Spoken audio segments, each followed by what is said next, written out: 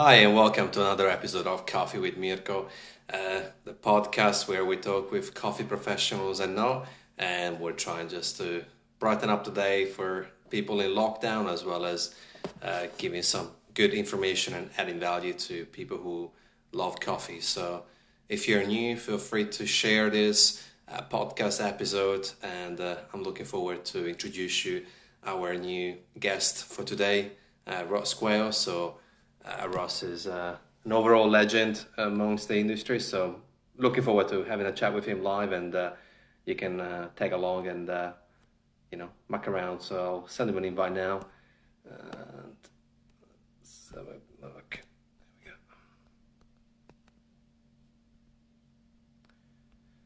So yeah, looking forward to that, and big shout out to Captain Kirk is in the house.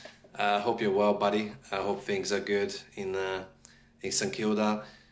Tanti, Toshi, Roy Fernandez, Sarah, everyone here, big shout out. I'm happy you're here, and I hope first and foremost that you're all safe, and the man himself is here, so let's bring him on. Enjoying getting quailed, Kirk said.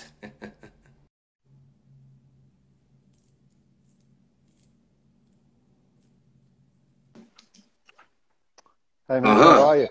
Oh, I'm well. How you doing? good mate. I was trying to put that in a landscape view. It was a bit easier for you. How's things? I'm fantastic. How about you, man? How are you traveling?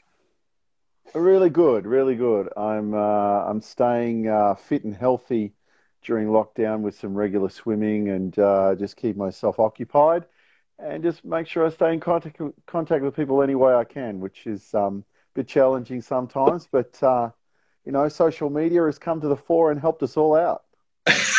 Yeah, which is interesting because we were talking about social media when we met up in at ONA. So these are the good parts of social media, and Captain Kirk is in the house and saying classic whale because I'm assuming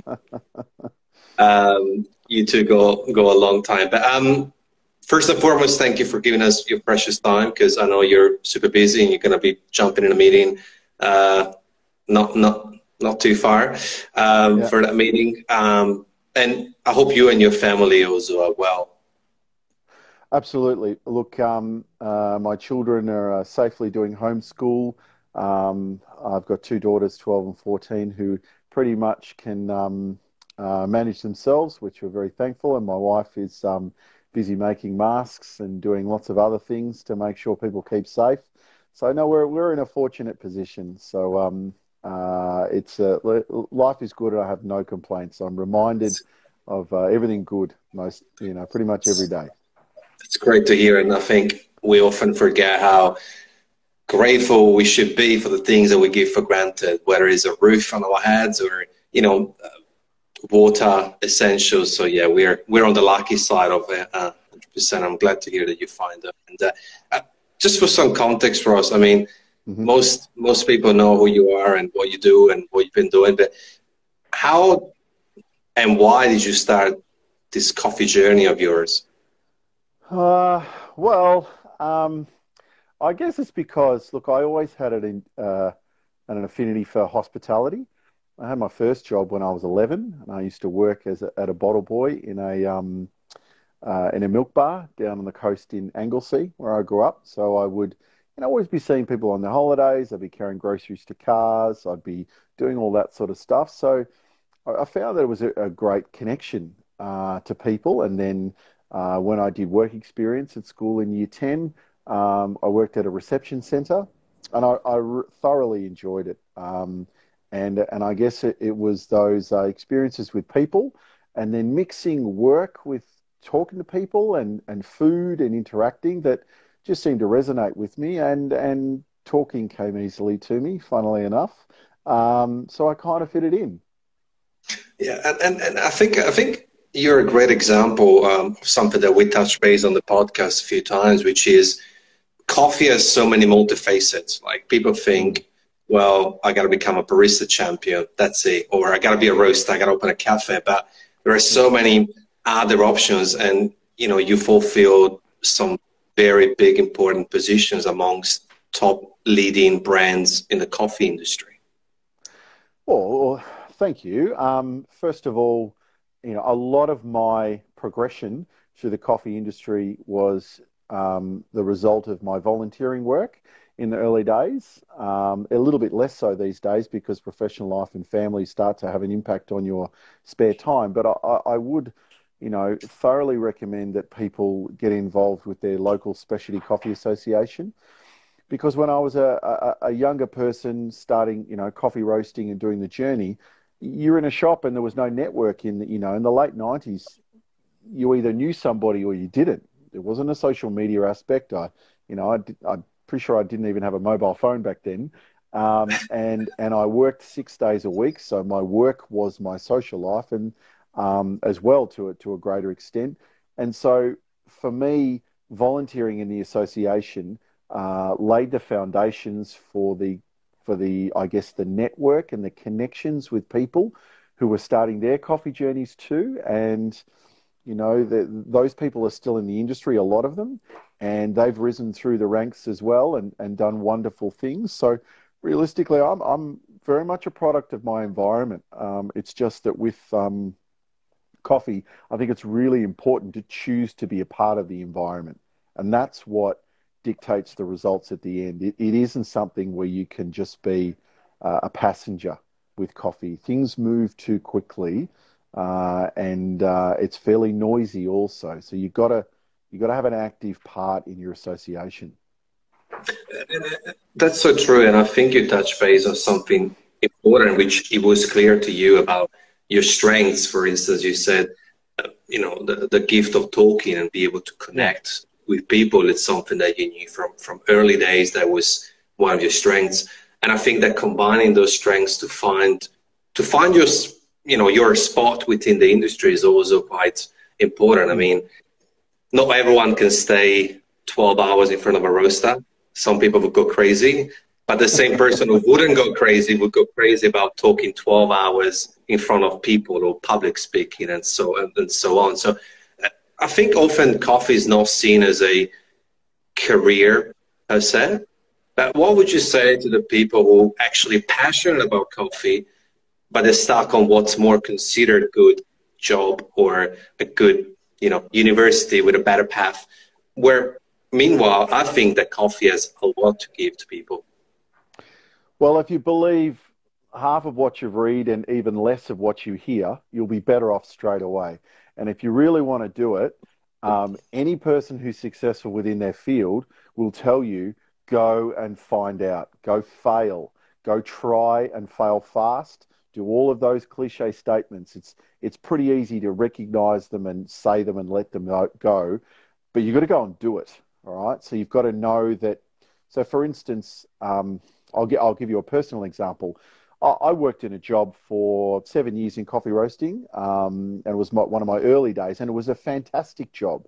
But at one point, I looked back after that period of employment. I thought, wait a second, I probably haven't learned anything for the last 3 to 4 years. Now I'm comfortable, and my employer's great, and I enjoy everything, but I don't know anything more than what I did 3 years ago. And I went to university and I did all that sort of stuff. So I've got the brain capacity to take on more, but I'm just going with the flow. And so it was a reason for me to leave that job because I felt like, where am I going? What's pushing me? What's guiding me? And I don't want to tread water as much as that's comfortable because I'm thinking, well, in 10 years, where am I going to be? I can have a plan. So when I left that job, I actually went and worked for another coffee roaster, and I took a pay cut, and it was a little bit harder, and I didn't particularly enjoy having less money, but immediately I was challenged, and I really enjoyed that sensation because when you have a sense of engagement and something that starts to push you and make you learn and make you explore things, then you start to grow. So I think the big part of all of this is we have to self-diagnose when we're in a situation that we're not progressing ourselves. Now, that doesn't mean that I'm telling people to go out and quit their jobs. What I would say to people is go and buy a book and read it on a subject matter that you're interested in.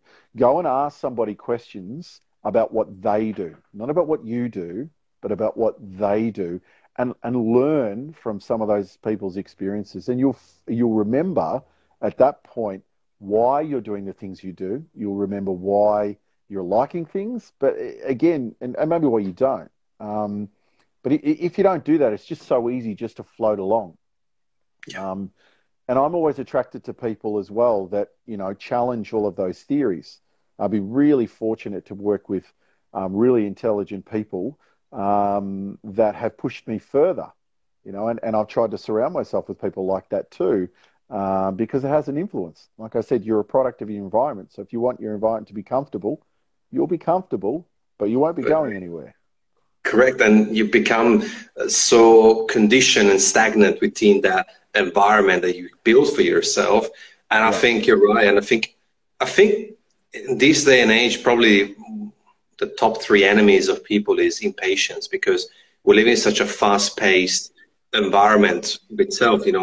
This wasn't possible only 10 years ago. If we go back, we have to wait 6 months for the pigeon and so forth. So we're so used to get everything right here, right now in the Western countries. So I think that people, they might start a side hustle or a side project, and they want it now, to work within the week. Yeah. And often they base their success on a monetary scale rather than, well, hang on a minute. As long as you're supporting yourself, of course, you don't need to starve, like you said. We're not telling people to go and quit their jobs, but even starting from, classic example could be a banker, and he loves baking. Let's just go polarizing here. Bake Saturday, Sundays at those market, when they'll be able to be open again. Like, I think the trial and error within the passion will actually land you where you want to end up if you're patient enough. Yeah, that's right. And it is a little bit of a melting pot too. There is no, like you said, there's no school for coffee. All right. So you can have people, I've watched people at cup tasting competitions turn up who are just interested members of the general public, get everything right. And there's a coffee professional who maybe got 5 out of 6 or 4 out of 6. And so there's skills out there that we don't know that people have. There are, I guess, improvements that we can take from other industries. We've seen that happen more so. I mean, a great example of that is the carbonic maceration stuff from Honor Coffee, and Sasha bringing that and looking, well, there's wine industry. How can I involve that in there? It's a very mature industry with a lot of study behind it. So thankfully, coffee's starting to progress. You've got wonderful people, your minds such as Christopher Hendon, Matt Perger's been fantastic, Maxwell Colonna Dashwood, and just to name a few, these guys that go out there and research and learn and do. I mean, that's what's really, really important. I mean, Socratic coffee. I mean, what Joe does up there is provocative, but he is passionate about education, about testing and in learning. So I love that those people are out there, and they're the people that are helping the rest of us learn. And what we've got to realize is we've got a responsibility to contribute to our industry. And so that's the really important part. I see Ben Morrow just joined, and there's another guy that just will never follow what other people are saying until he knows it's true himself. I'm actually drinking one of his coffees at the moment, so yeah. Yeah, and again, and Ben was a wonderful crossover. I mean, if people don't know, I mean, obviously he won Coffee Masters in New York and in London, and I still marvel at that achievement. To be able to do that across 2 continents, it's a very broad-ranging competition, and he brought a knowledge of alcohol, connected with coffee, connected with flavors. A lot of people viewed him as a really talented latte artist, but little did they know that he was in the background pushing the boundaries in a whole bunch of different areas. And that's what we need. We need to celebrate more people like that. So I guess, yeah, that's the best thing about our industry at times. You can look back in that we have a young enough coffee industry that you can look back far enough in your own working time, if you've been in there for 10 years, and really see the progression that's been there. And yeah, coffee's been around since the 1950s or so in Australia, but it really only accelerated around year 2000, where it started to really take off. Yeah, and I think the celebration of people is so important because we give coffee for granted, and it's in the cup and it's delicious, but we forget there's a lot of people within that chain that needs a bit of recognition and needs a bit of clout, because I think, which is fine, but I think as an industry we put so much focus in the cup, and then we kind of forgot about the people. And by the chain I also mean the end consumer. John a lot with too. And I think I can safely say that coffee is one of the industry where people matter the most. Like, it's so people centered because it is hospitality. It's so cultural. It's, we think about, images of, I don't know, Turkey, Turkish coffee, whether it's a mocha pot in Italy or something else. And it's all about the people. Like, we drink coffee by ourselves, but it's such a ritual where people is the celebration. It is, and it's connected to people, and it's in people. I mean, you drink it, you put it in you. You don't do that with every product, right? And you care about it, and it gives you a sensation.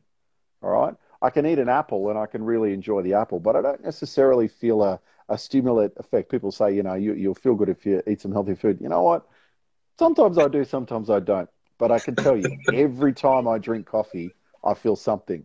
And I really enjoy it. And that's that thing that, I mean, it's infectious. I mean, when you see people, another recent example, Sub-Zero have set up another pop-up. Those boys have come out again, and they're working in the front of my co-working office.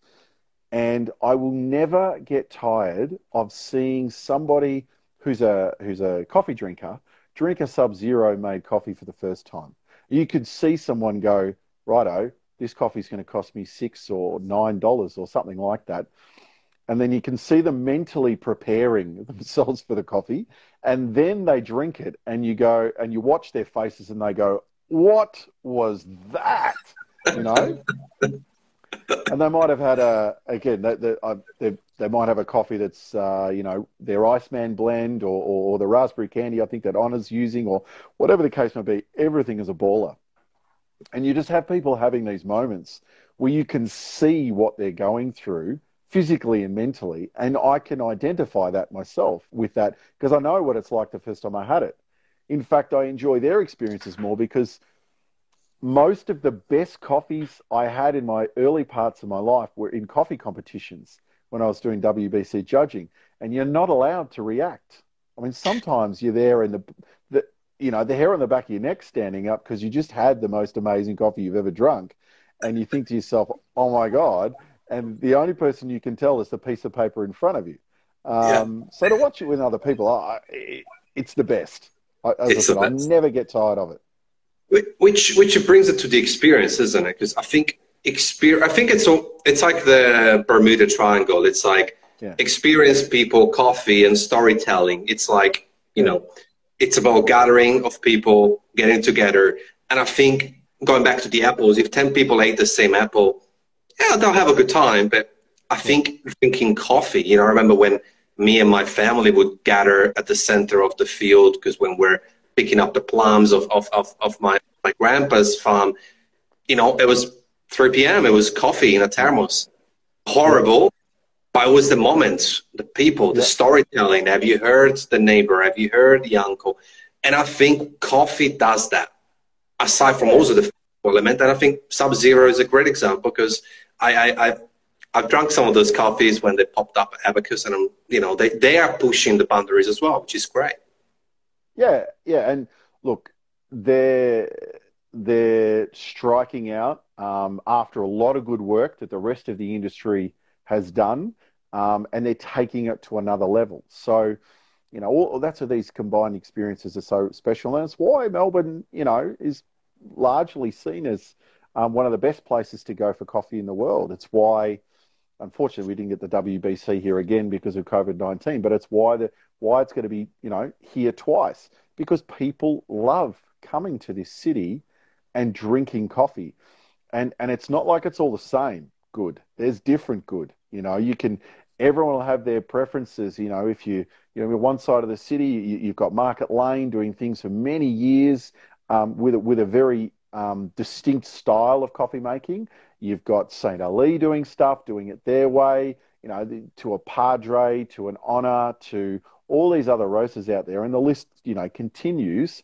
And the people have evolved that people can just sort of, you're spoiled for choice. You know what I mean? It's not like if you're a sneaker freak, right? You can go to 200 stores in the same city. There's 2 or maybe 3. But for coffee people, we're just so lucky that this city's embraced it, and it's just accelerated. Yeah, and there's a reason why there's coffee tours. To digest it, right? There's literally businesses who do coffee tours, and I've seen it because once I was at a shoot at Vacation Coffee in the city, and this whole bunch of people came and asked, who was it, Jimmy, I think, it was like, what's happening? It's like, oh, it's, you know, what we were on the stops of the coffee tours. And just within the CBD, there's so many. And you've named a few big cats in the game. And in terms of pushing the boundaries, I also think that, you know, these people also are behind the scenes contributing to the industry and what they do, pushing the boundaries. And it's amazing because I think it's not just the cup, it's the design of the shops. We see amazing design. The cups, the bags, the merch. I mean, I think St. Ali is a great example. They have the studio. You know, it's more than just a cup of coffee. And I think people are starting to catch on it. Yeah, that's right. And at the same time, people are really trying to curate that experience, but they're trying to make it a very fast experience where it needs to be. And that's a really good point in the evolution of coffee in Melbourne. There was a stage where you'd sit and drink, and it was that real archetypal, have a cup of coffee, sit there for an hour, read a book. And that alienated some people because they're like, well, I get in and I have my coffee. And they're a bit more on that Italian approach where it's sort of sip and stand, or stand and sip and then go. And then some people, you know, initially really reacted badly to specialty coffee because it was a little bit more theatre in there. People were trying to engage in it, and it was going to take a little while, whereas people just say, give me my coffee and let me get out of here.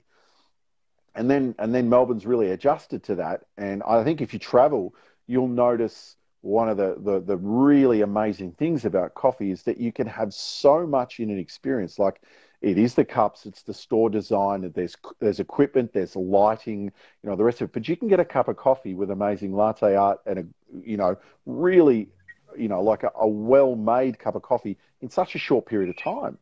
Like, people are hustling hard to get you what you want quickly. And that's, I guess, it's an aspect to Melbourne coffee that I think people really forget. I mean, it's in Sydney too, take nothing away, and it's in the other capital cities, but it happens so much and so quickly in Melbourne that it really broadened the audience of coffee, you know? Yeah.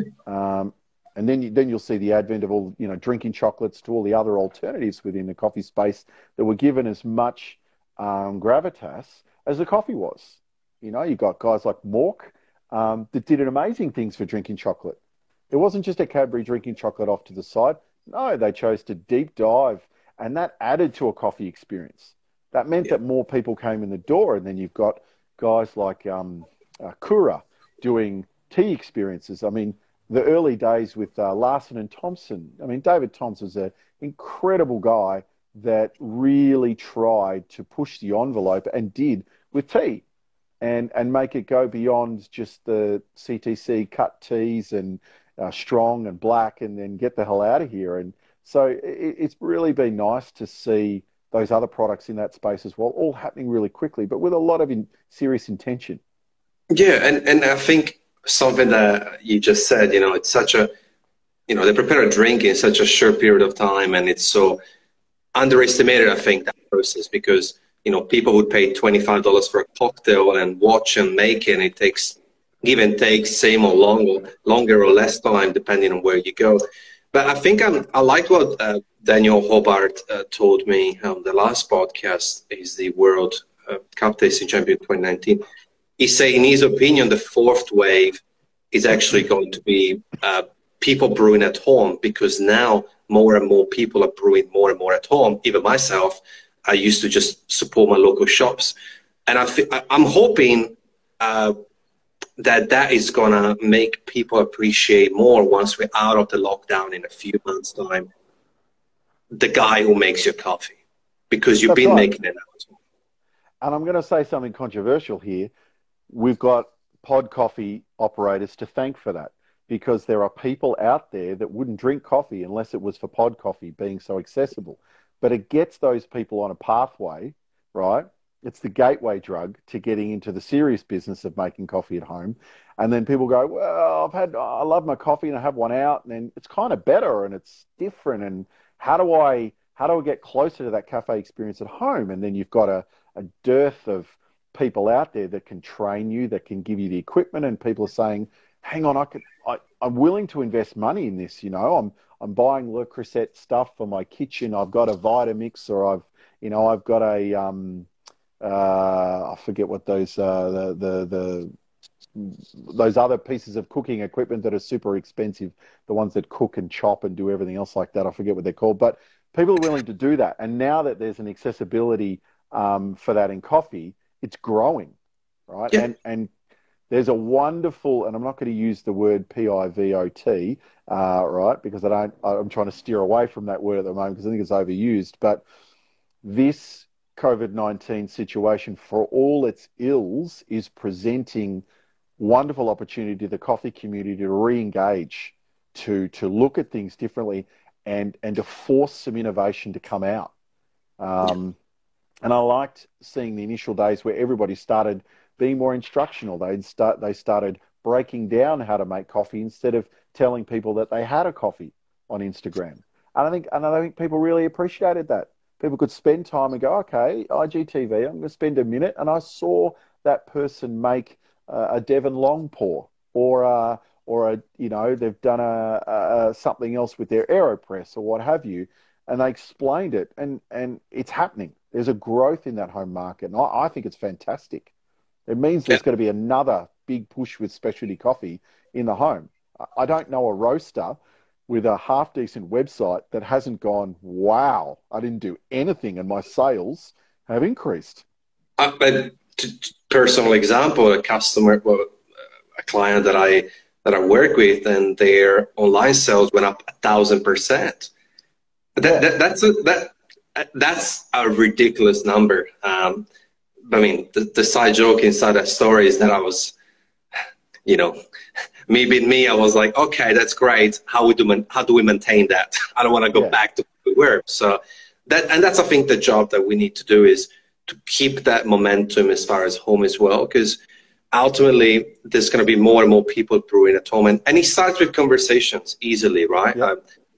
I have a couple of good friends of mine, and I think one of them is watching, and once I went to one of his places and we're drinking coffee, and it was okay. And then we came home and I made a very simple AeroPress with a very different type of coffee roasted, and he was like blown away. And it wasn't a Sub-Zero coffee, and that starts a conversation, Yeah. So I think it starts from there. But Ross, I know you're tight for time, so I'll ask you the out-of-the-box question, which I ask everybody at Meet Show. If you could, who would you like to have dinner with? And it can be anyone, and it doesn't have to be coffee. Oh, who would I have dinner with? Oh, there's a wealth of people out there, I suppose. The hardest thing is that there's only one. Look, I'd have to say some of the people. I'd say Sunalini Menon. I met her a long time ago. She was such a wonderful person. She's probably one of the foremost females in the coffee industry, certainly from the early days. And I first met her at SCAA in Long Beach in some cupping for defects classes. I think she's the quality control person for Illy Coffee. I just thought she was one of the warmest, most intelligent, and I guess easily, approached people in coffee that I met. And in short spaces of time, I just thought she was a brilliant individual, and it only just reaffirmed that I was doing the right thing. So it'd have to be her. I mean, I'd say that to the detriment of all these other people I could have dinner with. But for a coffee person, she's a fantastic coffee professional. Thank you. And And I think we go back to that people element. I think Yeah. it's so easy to find people that inspire us and people who are really making a difference, but it doesn't matter where they work, what they do. And it's just incredible. So I think the other element about social media that, you know, it's the positive or can be a positive is that nowadays it's actually quite easy to reach people. Doesn't mean that you get a guarantee answer, but you can connect, you can network, you can talk. It was easy for me to reach some people that I thought I would never be able to reach because they are low key. I don't know, like Mark Dundon, you know, it's like, you know, this guy's undetectable. And through LinkedIn, I managed to get him on the interview. So it was amazing to see how, you know, like I used to say when I was more on the road for working for Coffee Roaster, you know, people were like, oh, your job must be hard. I'm like, not really, because OSPO people, if they're nasty, they're in the wrong business. So 99% of people usually are half decent people because they're in the people business. So it's something that we underestimate. Speaking of hospitality, it's still far from perfect. If you could change one thing, what would it be? We've got to bring back the empathy. We've got to be thinking about people's experiences, because right now we're all hurting. Prior to this, coffee was starting to be self-reflective, and it was losing connection with the customer. I'm a big fan of old school hospitality, and it goes back to the simple fact that you touched on. Hospitality needs to be a career, right? And for us to have to be truly accepted as coffee being a career, for people being a barista, we need to understand what it's like for someone to drink coffee and what it's like for somebody to make it, grow it, roast it, and all the rest of those factors, and stop paraphrasing the brilliant efforts that people are making out there. That's the key, I think. We need to look deeper into a lot of it. And to me, the word empathy just keeps coming back up. I love it. I can't top that up. I think empathy and connection with people is so important. And I think you're right. I'm a big fan of old school. And it's not old school. It should be, again, a trend. You know, it's like we can literally make someone's day within 5 to 10 minutes, right? Hey, Ross, how was your daughter's birthday party on the weekend? Are you going to do your, I don't know, long black on the single of today? Done. And you're like, I want to talk to this person. And your day's made. Your name was remembered. Your drink was remembered. And elements of your life were remembered, which I think it's so essential in hospitality. It's nice. They're little breaks. They're the times in between, sometimes stressful or other activities, where people are stopping to have a cup of coffee, like reinforce the value in it, and give people a sense of value in what it is that we're doing, reinforce it. Because, one part of me gets a little bit sad that there might be dollar coffees out there dominating a cafe, which I think is really great. But on the other hand, we need to make sure, that you make that experience special, that you back it up in other ways. And someone's just said, talk to the customer like you're the only person they talk to for a week. That's exactly it. Yep. Someone would say to me, what's it like doing sales in coffee? And I go, it's like dating. Make the other person feel special, all right? You shouldn't think about it as being some sort of cringeworthy activity. You're there to help. You're there to make a connection and enjoy it. So, I mean, I think,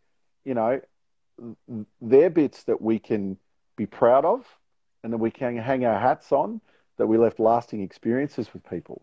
That's and what we value, do. And adding value to their overall experience. Yeah. You go to any premium level brand, I mean, people are automating it in websites now. They remember your order. They suggest things that we pay people big amounts of money to do things that we can do ourselves because we don't want to do them. But then we get in real life and we just continue to choose not to do them. That's the bit that we're missing. And to spin it in a different way, because obviously, to give context, you can share where you're working and what you do. Let's go on to the obvious, which is machinery. But I think machinery and technology has really been demonized But I actually see it in a very different way. I think that optimization will allow baristas to have more time and an easier access to connecting with people. That's Because right. that's what I feel. No, I agree too. You're either helping or you're hindering, and because the experience remains, the constant. So, like for instance, now I work as the sales director for South Asia for Hemro. Now, Hemro has the Mahlkönig, Ditting, and Fim and Hey Cafe brands. It's a mandate of Hemro to continue to look to innovate so that we don't have frustrated baristas using grinders behind the counter that can't give people what they want, which takes their attention off the customer. We're responsible for that too. Now, we're not going to be perfect all the time, but you have to be forcefully trying to innovate. And you've got to come back to that word empathy too, where what's it going to be like to use this? I mean, formerly too, I was working previously with Slayer. There's a great example of a company that put a lot of focus on the UI aspect of their products. And again, nobody's perfect, but what I'd say is Jason Prefontaine at Slayer had a very clear vision that people should be able to walk up and begin using that machine, right? And the interface to be something that's intuitive. Why? Because why do you need to stand on one foot, close one eye, press this button, then that button to get into the mode to do the thing that you want to do? How about we just make it easy? And so the more, this wonderful things happens that people stay in the coffee industry. I started out as a barista, then was a roaster, and was fortunate to be a business owner. I've now moved into equipment and being part of it. It means the DNA and the knowledge of the industry stays in the industry. It doesn't drain out to another area. We then share that knowledge back with the companies that service our community of the coffee industry, and we help to improve ourselves. The drain on the hospitality that comes when people have bad experiences, get paid poorly or otherwise, and then leave the industry and go somewhere else, we suffer. So we really need to, as I said, pull together as a coffee industry and know where we can make some great wins. So I have thoroughly enjoyed working in equipment because it's given me the chance to share the experiences that I've got from other people with a company that'll listen. So it's a wonderful opportunity.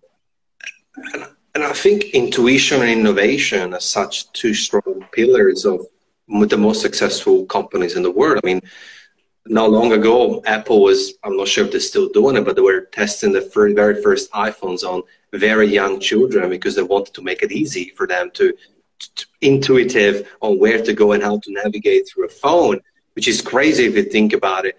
And I think innovation is a crucial aspect because who predicted what's happening, right?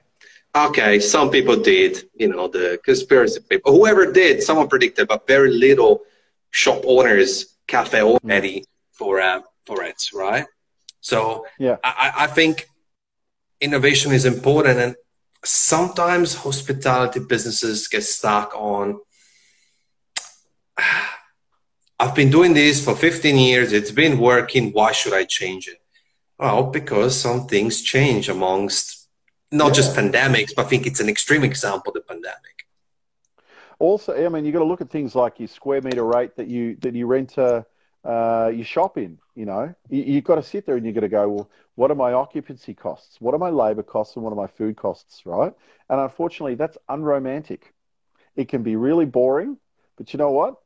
That allows you to have the freedom to make decisions on what you offer your customers. If you have no idea about those sorts of elements, you're not empowered to run your business, which means ultimately it'll lead to compromises in your business.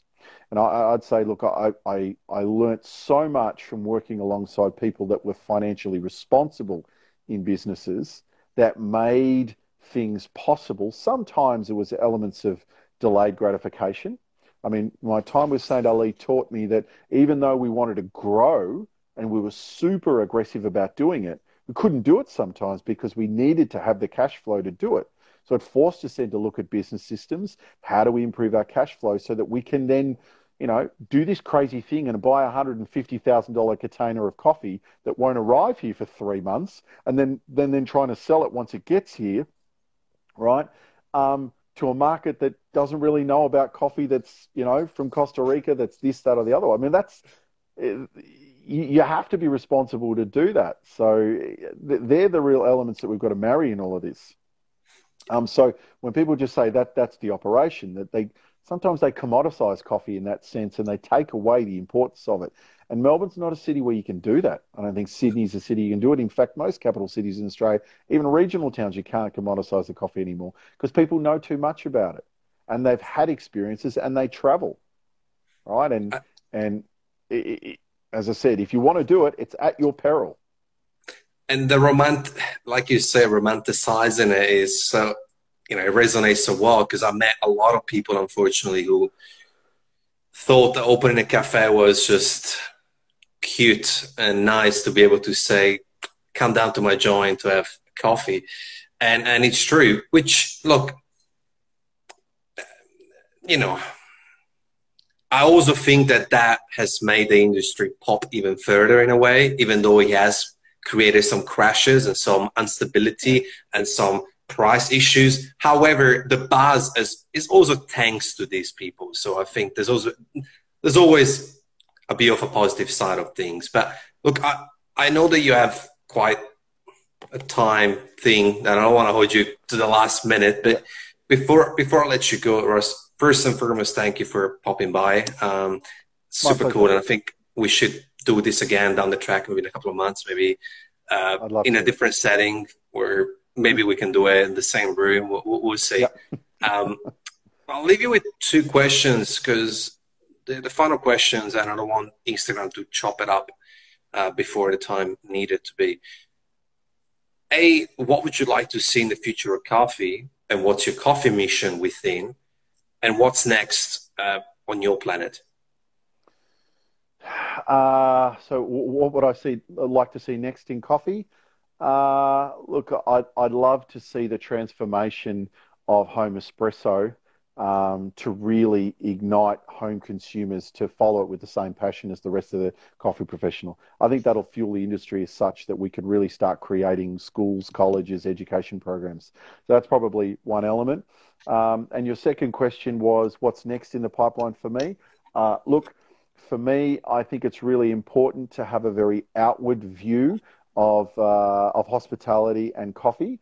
And so for me, it's a considered process of exposing myself to a world of coffee and making sure that I understand it, how it operates globally, not to be insular in the way that I approach it. So having some management experience at a higher level with someone like Hemro gives me exposure to, China, Germany, Switzerland, Italy, and how a truly global business works. I want to grow from that experience to be able to come back and hopefully one day be part of, delivering more of that information and that knowledge and that the benefits of having that look back to the local community that helped shape me along the way. That's the plan. I love it. And I think there is as much as we need people like the big guns that you named, the scientists and the roasters, I think there's also a need of more people like yourself, the connectors, the people, the true, because there is a requirement, because then the excitement goes ahead and companies grow thanks to people like yourself and thanks to your skills. And by companies growing, the industries just follow and tag along. And I mean, you also do a whole bunch of other amazing things. I mean, I've heard you emceeing plenty of times at MICE and other competitions. So, and and speaking of which, how many days does it take you to recover voice-wise when you do those emceeing gigs? No, usually I'm pretty good. To be honest with you, it's those that know me well enough know that I never really stop talking. So, it's a muscle that I cultivate on a daily basis. But occasionally, I've had some sessions where it might take me 12 to 14 hours of going on a reduced vocal capacity. But to be honest, you know what? I wouldn't change it for the world. I love it. I love it. It still gets me up every day. I get so excited watching other people have their moments. It's just the best thing ever. For me, it's like an extension of family.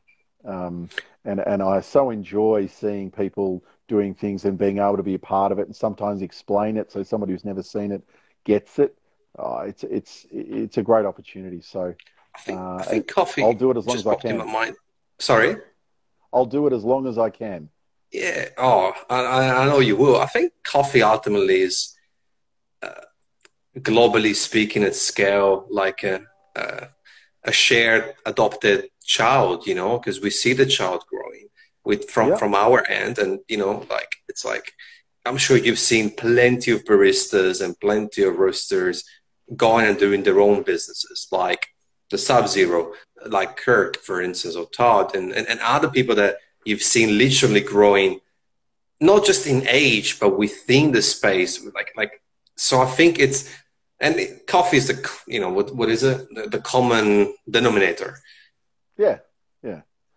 That's right. And as I said, I just sort of you got to pitch yourself sometimes. If you get to go around, I mean, I'll oversimplify it for a little bit, but for a lot of what I've done, I've traveled the world. I've got to do it over drinking cups of coffee with people I like hanging out with. That is entirely fortunate, and so that's the reason why we're going to keep this all going. Because come on, if that's not the best job in the world, what You is? can't beat it. No, you That's right. can't. You can't. So let's Sometimes my share it with mates more people. yeah, sometimes my mates used to ask me, what do you do? Like, I'm like, oh, I don't know. I visit 10 to 12 shops, coffee shops a day in different areas because I had the entire state of Victoria. I was lucky enough instead of just one area. And they were like, and what do you do? I drink coffee and talk to beautiful coffee shop owners or managers or baristas and drive around. And I'm getting paid to Yeah, do that. So not for everyone, but they couldn't quite put it in perspective. I think, yeah, we're extremely lucky, extremely fortunate, and we need to just keep doing what we're doing. And hopefully we'll see, more and more happy days in the coffee from farm to cup to mm, people. absolutely, absolutely. No, you need to go, Ross. Thank you again for popping by. I love talking to Hey, you again, maybe in a stage where you go a little bit more time and maybe in a month or two and see where you're at. And I love to have you on for sure. it'd be my absolute pleasure. Thank you so much for having me, Mirko. And anybody else, if you ever need me, just reach out because I know I owe the industry a lot. So if you find me wherever you are, look, I'll do my very best to help. And I know that the people that you have in your podcast are very much the same people. So thanks for having me. I really appreciate it. Yeah, thank you, mate. And good luck with the rest of your evening and stay safe out there. Cheers, mate. Bye bye.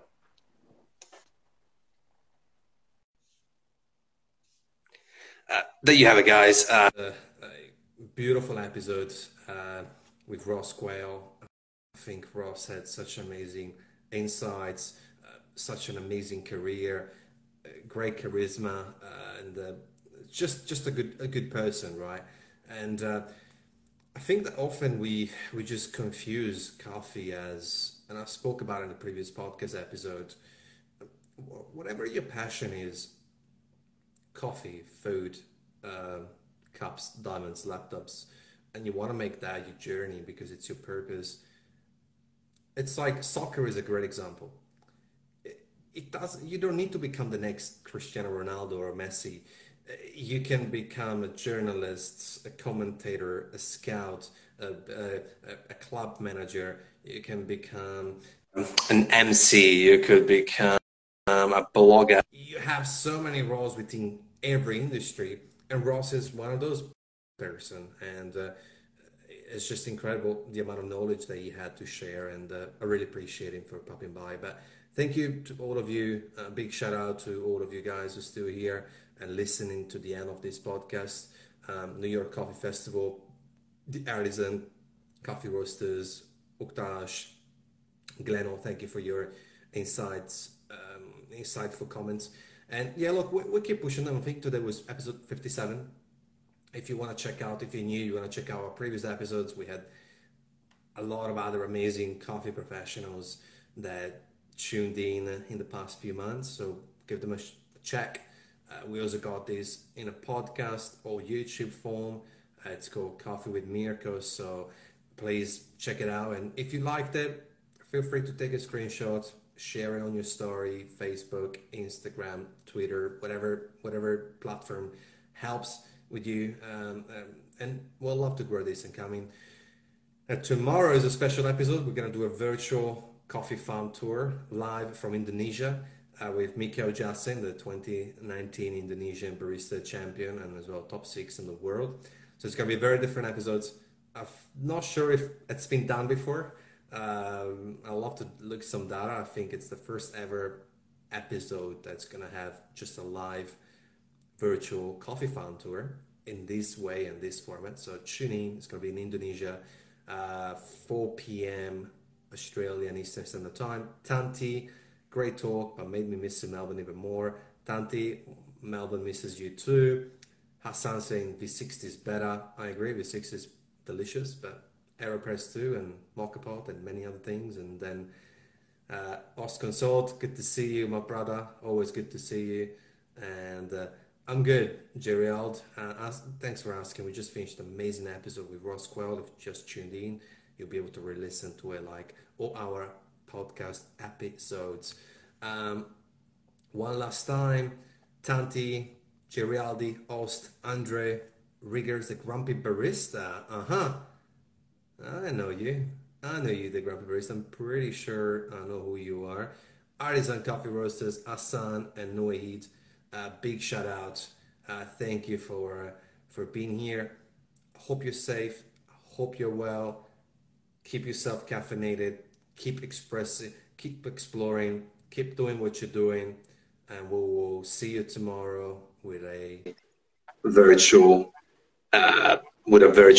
coffee farm tour. Sorry, someone tried to call me in the midst of me closing this off. But until then, be safe. Take it easy, and I love you all. Cheers.